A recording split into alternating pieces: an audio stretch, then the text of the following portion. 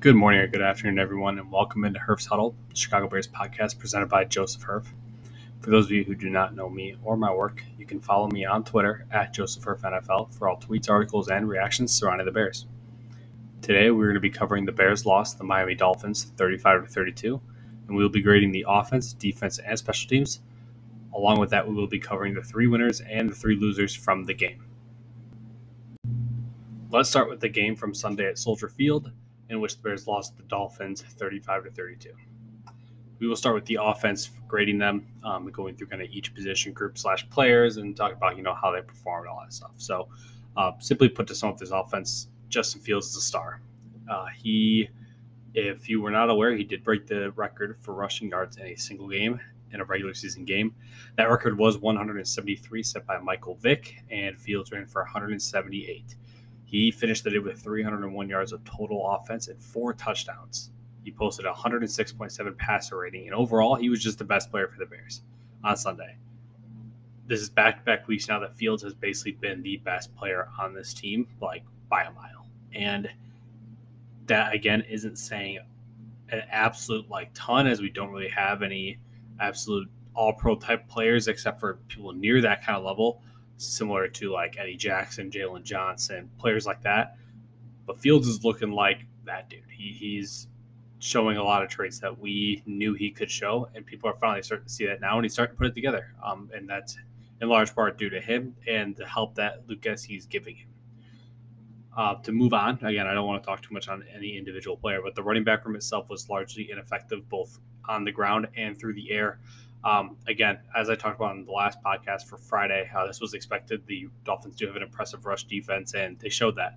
I believe the best average yards per carry, again, Fields doesn't really count because a lot of his were scrambles opposed to design runs. The running backs couldn't do anything, and they were averaging 3 yards a carry. And then moving to the wide receiver room, again, I just want to touch on Darnell Mooney is still a stud. He had an impressive touchdown catch and route. The ball by Fields was beautiful, but the route itself was gorgeous that he created that separation, and the catch was awesome. And he just continues to stack good plays after good plays, and he does his job. And he really doesn't get enough credit. We will now talk about Chase Claypool, who was the player we just traded for. Again, it was expected that he wasn't going to play much. I tweeted that before the game, and he didn't. He still ended up getting 6 targets, though, in his first game as a Bear, and he truly showed his deep threat ability. I believe the first or second target that he got was the defensive pass interference that was 20 to 30 yards downfield on the first drive of the game. And that's his alone value. At the very least, he will draw flags downfield. And there's no player that can do it like he can. He should have forced another one that it wasn't called at the end of the game, and that would have honestly put the Bears in a position to win, which is a double-edged sword. But regardless, that should have been defense pass interference. He had 2 guys basically attacking before he got the ball. In terms of the rest of the wide receiver room, Dante Pettis continues to show why he should be on this roster. He catches their ball thrown his way, and he blocks him very well on the perimeter. He deserves to be a wide receiver 5 to 6 on this roster next season. Equanimeous St. Brown, horrible drop on the last play of the game for the Bears offense, and he should not be continuing to see targets following that drop. He hasn't really shown enough that he should be getting any targets, and I would say that I would be more comfortable with the Bears through that pass to any other wide receiver on the Bears offense. Dante Pettis would be close, but St. Brown has the worst hands of anybody in this offense. Moving over to the tight end room, I believe Wesco had his first touchdown catch. I could be wrong on that one, but I thought it was a 2-point conversion. That's right. But Cole Kmet had a career day. He went all of last year without getting a touchdown catch and started the year without getting a touchdown catch, but he got 2 touchdowns today after having 1 last week. He looked amazing again with the ball in his hands. He absolutely destroyed a defender, trucking him and throwing him to the ground. With legit offensive tackles, he's finally allowed now to do his job. He doesn't have to just stay in and block. He's been actually able to go out and do routes, and doing so has opened up his offense a lot and helped. So Kmet's finally now getting involved, and we love to see it. The offensive line as a whole, I'll say good job. Fields was only sacked twice, and the sacks really didn't come until the end of the game. Riley Reif is playing like an absolute stud, and we should never see Larry Borom touch the field again unless it's an injury. Tevin Jenkins, again, is stacking good performance after good performance. He's a very, very good right guard, and he should be in the long-term plans. It should be expecting an extension in the next few years here. It was very nice to see Cody Whitehair back. He had a very solid game at left guard as usual, and again, Schofield looked good, but you can't hurt to have somebody who's an absolute stud at left guard. So loved having him back. Bradley Chubb in his first game for the Dolphins didn't even get a sack. He just signed a huge fat extension for the Dolphins, and he didn't even get a sack. He almost did. Fields escaped it, but they only gave 2 sacks all game, and one of them wasn't him. So overall, I would grade the offense a B+. I would put a higher grade, but again, the Bears offense was put in a position to win, and they didn't win. As much as I'd love to give them an A for the game, I think how I would put it is I'd give Fields an A, and the offense as a whole is a B+, and I think that's fair. So moving over now to the defense. So this won't be it's pretty obvious. Defense as a whole is horrible. This won't be a really long discussion about it. Starting with the defensive line, though, I'll start with the question: what defensive line? They did an okay job at stopping the run. Them and the linebackers did only allow 3.3 yards per carry and 77 total rushing yards, but that's kind of because the Dolphins had their way in the passing game. But our defense has 0 pass rush at all. Justin Jones has flashed some good plays, and he actually made a lot of good plays on Sunday, but it's hard to be good when you're playing next to a lot of guys that are essentially going to be rotational guys over the next few years or guys that are developing. I mean, Armin Watts is a guy that was waived by the Vikings and is now our starting defensive tackle. Mike Pennell is aging and not very effective. Travis Gibson, he's still learning right now. He's not a regular. He should be a rotating edge. He's a good 3-4 outside linebacker. I think he's a rotational edge. Al-Quadin Muhammad should not be starting. And maybe if you're starting, if you have an elite edge on the other side, just because he's decent at run defense. And Dominique Robinson is still developing. I mean, you expect this right now. We don't have anybody there. In terms of the linebackers, though, Jack Sanborn, well put. He's smart but slow. He was second on the team in tackles, so that was good to see. He made a few hustle plays, like catching Tyreek Hill on a pass that Hill caught. Again, catching Tyreek Hill is not the easiest job in the world, but he did it, and he did good in his run fits. He blows up plays. He does a very solid job. Nick Moreau made a few nice plays individually, but overall, again, just looked like his average self. He looks like a guy who should be your third linebacker. That's about it. He had that really good pass breakup. It's really hard for the linebackers to really show a lot. The other team the Dolphins were just attacking the ball downfield. And when teams are doing that and having their way with it, they're really not going to slow the offense down and kill a drive by running the ball between the tackles and giving the linebackers / D-line a chance to stop it. So, really don't want to get into it with the secondary. There's really not much to say here. They had a horrible game.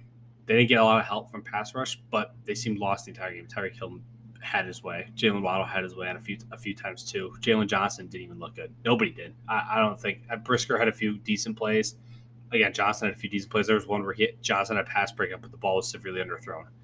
Eddie Jackson got robbed when he got hit with defensive pass interference. Overall, again, defense was just bad. The defense, I will say, though, the defense did stop the Dolphins when it was necessary a few times. They shut them down on a 4th and short, where they beautifully locked up Tyreek Hill when he was trying to escape on a little route to the flat, and Tua freaked out.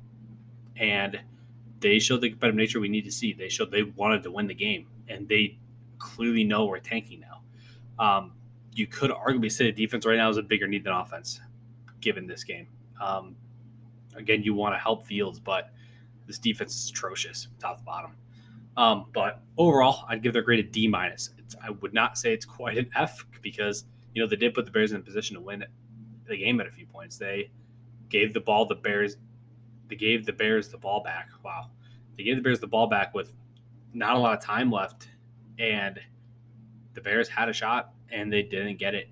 Again, they kind of got robbed a few times again, but they didn't. And they gave up essentially 28 points on defense because, again, one of them was a blocked punt. But they give up 28 points to the hottest, best offense in football right now after losing Roquan Smith and Robert Quinn.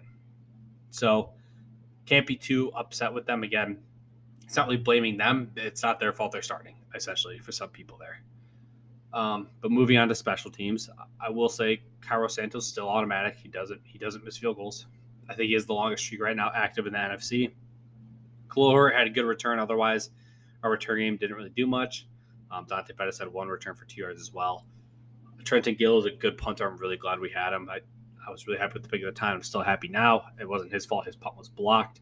But give me a block punt for a touchdown, an automatic F for the special teams group. So to round out the grades, the offense was a B+, the defense was a D-, and special teams was an F.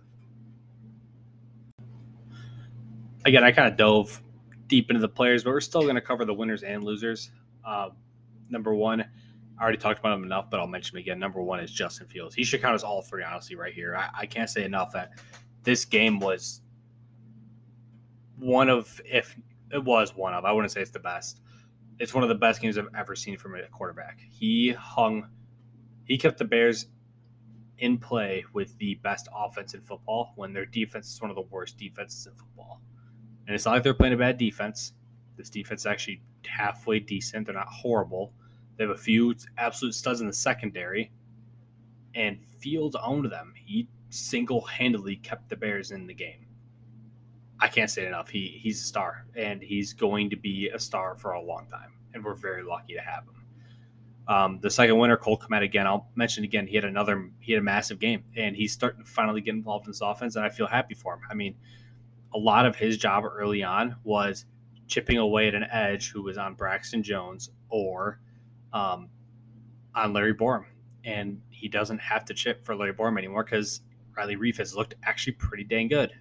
And Braxton Jones is improving. So Cole Kmet is now finally able to run routes and do things. And it's showing off. He's literally getting more involved in the fact that he's taking snaps under center and running it and taking sweep plays. So, hey, to each their own. It worked. I can't really hate on it. Both of those plays worked. And the third winner I'll say is Chase Claypool. It's hard to give him an individual winner, but he's already getting involved and he's not playing much. He had 6 targets in a game that he didn't play a lot of the snaps, and 2 of them were deep shots. He's going to start popping here soon, and when he learns this offensive playbook, he's going to have a few monster games. It's going to help this offense a lot. As an honorable mention, I will say Riley Reif again. Larry Borum was active, and he had a chance to lose his job, and he stayed in there and proved why he should be starting. So I'll give him a little shout out there for that. Again, he is a veteran; he should do that, but he was coming off an injury. He was not the starter to start the year. He got beat up by Borum in camp. So overall, that was a good job. I have to appreciate it. To go over the 3 losers, I'll start with the first one, Velus Jones. Again, I had put out days before that he was going to be inactive, and it was announced that he was a healthy scratch today, and that's a really big loss for him. To my knowledge, it's not his ability, it's his knowledge of the playbook, which is at least something that can be fixed. I think once he starts learning his playbook a little more, he might get activated, and they might just make someone inactive who can just be a rotational guy, maybe like a Jatir Carter or something like that. But overall, I thought Velus showed, again, flashes of his ability to be a spark plug player. But if you can't run routes and can't learn the playbook, you shouldn't be on this offense when you offer no special teams value either. When 95% of the kicks that are kicked to you, you let bounce the back of the end zone anyway. And the kicks you do return, you're averaging about 20 yards per return. It's not worth keeping a guy active for 2 jet sweeps a game, basically. And for those who say, oh, what's going to help his development? What does a jet sweep do for your development? Or what does sitting on the sidelines do for your development dressed compared to not dressed? It does absolutely nothing. Actually, you're probably more keen to be learning when you're not dressed and just watching because you know you're not playing. So I don't know. I would say that that's a big loss for him, but I think it's a win for the staff to do that because it shows that they don't care what your draft capital was. They don't care how I was going to joke and say how old you are, but overall, they don't care who you are. They will bench you. They will scratch you.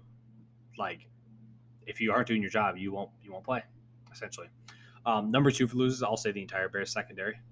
If we don't need to do it again, they were absolutely horrendous. And the last one, again, it's pretty obvious one. Equanimeous St. Brown, horrible day from him. He had 2 targets all day. One was a horrible drop, and there's really not much more to say besides that. And as an honorable mention, I will say probably just the special teams as a whole. I mean, the person who did miss the block on that special teams punt was Khalil Herbert, showing that his blocking isn't amazing. But overall, the special teams just isn't doing much. There's nothing that they're doing good except kicking and punting, and they have no return game essentially, and they have no, obviously, blocking game for their punting. So I'd like to see massive improvements there. We need to make some changes there, whether that's the staff, whether that's individual players being put somewhere. I don't know, but Vilas was supposed to be that guy who was supposed to add a spark to this special teams, and him not panning out kind of hurt that. So overall, though, again, to simply put the game for today, I view this game like I did the Cowboys game. I don't remember if I said it on the podcast, but this game was a win-win for the Bears. We saw we saw Justin Fields be a star. We saw him do what he needed to do to show that he can play with the greats of the NFL right now. Tua is one of the top passers in football, and he kept the Bears in the game with them single-handedly. Fields did that. And the other part of that win is that we lost. Because, again, we know we're not competing this year. Every single loss counts in the terms that it moves us up in the draft order. We are now picking officially. Again, granted, a few games still have to go on, at least by the time we're recording this, but the Bears are picking 8th. It was going to be 7th, but the Cardinals are just that bad. But we are picking 8th. And moving up every single pick matters a lot, because if you want to trade back, that's huge. Trading back will just get you more picks, and the more you move up, the more value your pick is going to be. And literally, we saw the difference of moving up from 3 to 2. We did it. We moved up from 3 to 2. We saw the value of not the Dolphins. When the 49ers moved up with the Dolphins to get Trey Lance, they gave up a lot of picks to do that. And they moved up a few spots. The Bears had to give up an extra first-round pick to move up one spot from 3 to 2. You give up a lot when you trade up in the NFL draft. And the Bears need to take advantage of that, because they got all this cap space. They can easily fill all their needs in free agency. And they can easily fill it through the draft. But what they can do is they can go into the draft with basically no holes, but a few soft holes. And by that I mean they could have a Riley Reif at right tackle and Braxton Jones at left tackle, and then go draft Peter Skoronski. That again, that isn't a massive hole tackle for the Bears right now, but that is an upgrade, and it's a young upgrade. So then you can move Braxton Jones to right tackle, or you can have Peter Skoronski playing right tackle. And there's a few other options like that, whereas say you sign a decent slot receiver, but then you go draft Jackson Smith and Jigba. You sign a very solid edge rushing crew, but then you go draft Will Anderson. There's a lot of ways the Bears can do this, and they have a lot of good options right now. They're in a pretty good spot. If they keep losing and Fields keeps playing well, they're in a very, very good spot for the future. All right, everybody. So thanks for tuning in to Herf's Huddle Chicago Bears podcast, brought to you by Joseph Herf. My next episode will be releasing on Friday to cover the Bears' next game versus the Detroit Lions in Chicago again.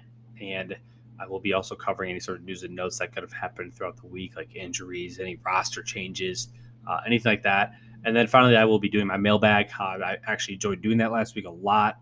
Again, if you haven't seen me put questions on Twitter, or if you don't have Twitter, feel free to reach out to me in any sort of way and let me know if you have any questions that you'd like me to talk through. That could be Bears related right now, Bears offseason related for 2023, NFL draft related, personal related, anything you want. I enjoy doing it. I enjoy kind of giving my opinion on a lot of stuff, or just talking about, how I kind of got here. So overall, though, thanks for tuning in. Feel free to leave a like, 5-star review, all that stuff. Tell all your friends about it. And thanks for tuning in, and I will see you guys on Friday.